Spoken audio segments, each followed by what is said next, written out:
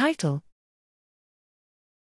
The alternative sigma factor RpoD4 pulses at division and links the circadian clock and the cell cycle in Synechococcus elongatus. Abstract: The cyanobacterial circadian clock is an extensive regulator of gene expression, generating a 24-hour rhythm in the majority of genes in Synechococcus elongatus PCC 7942. This raises the question of how the cyanobacterial clock regulates and receives input from the diverse cellular processes it controls.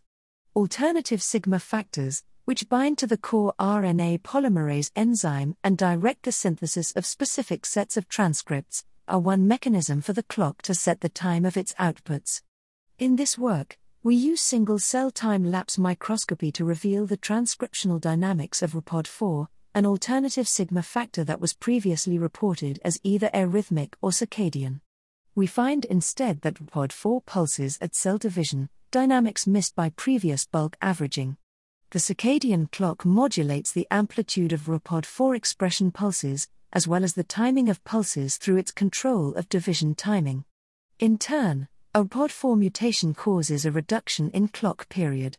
Further, a RpoD4 mutant results in smaller cell size, and increasing expression of RpoD4 results in larger cell sizes in a dose-response manner, allowing tunable control of cell size.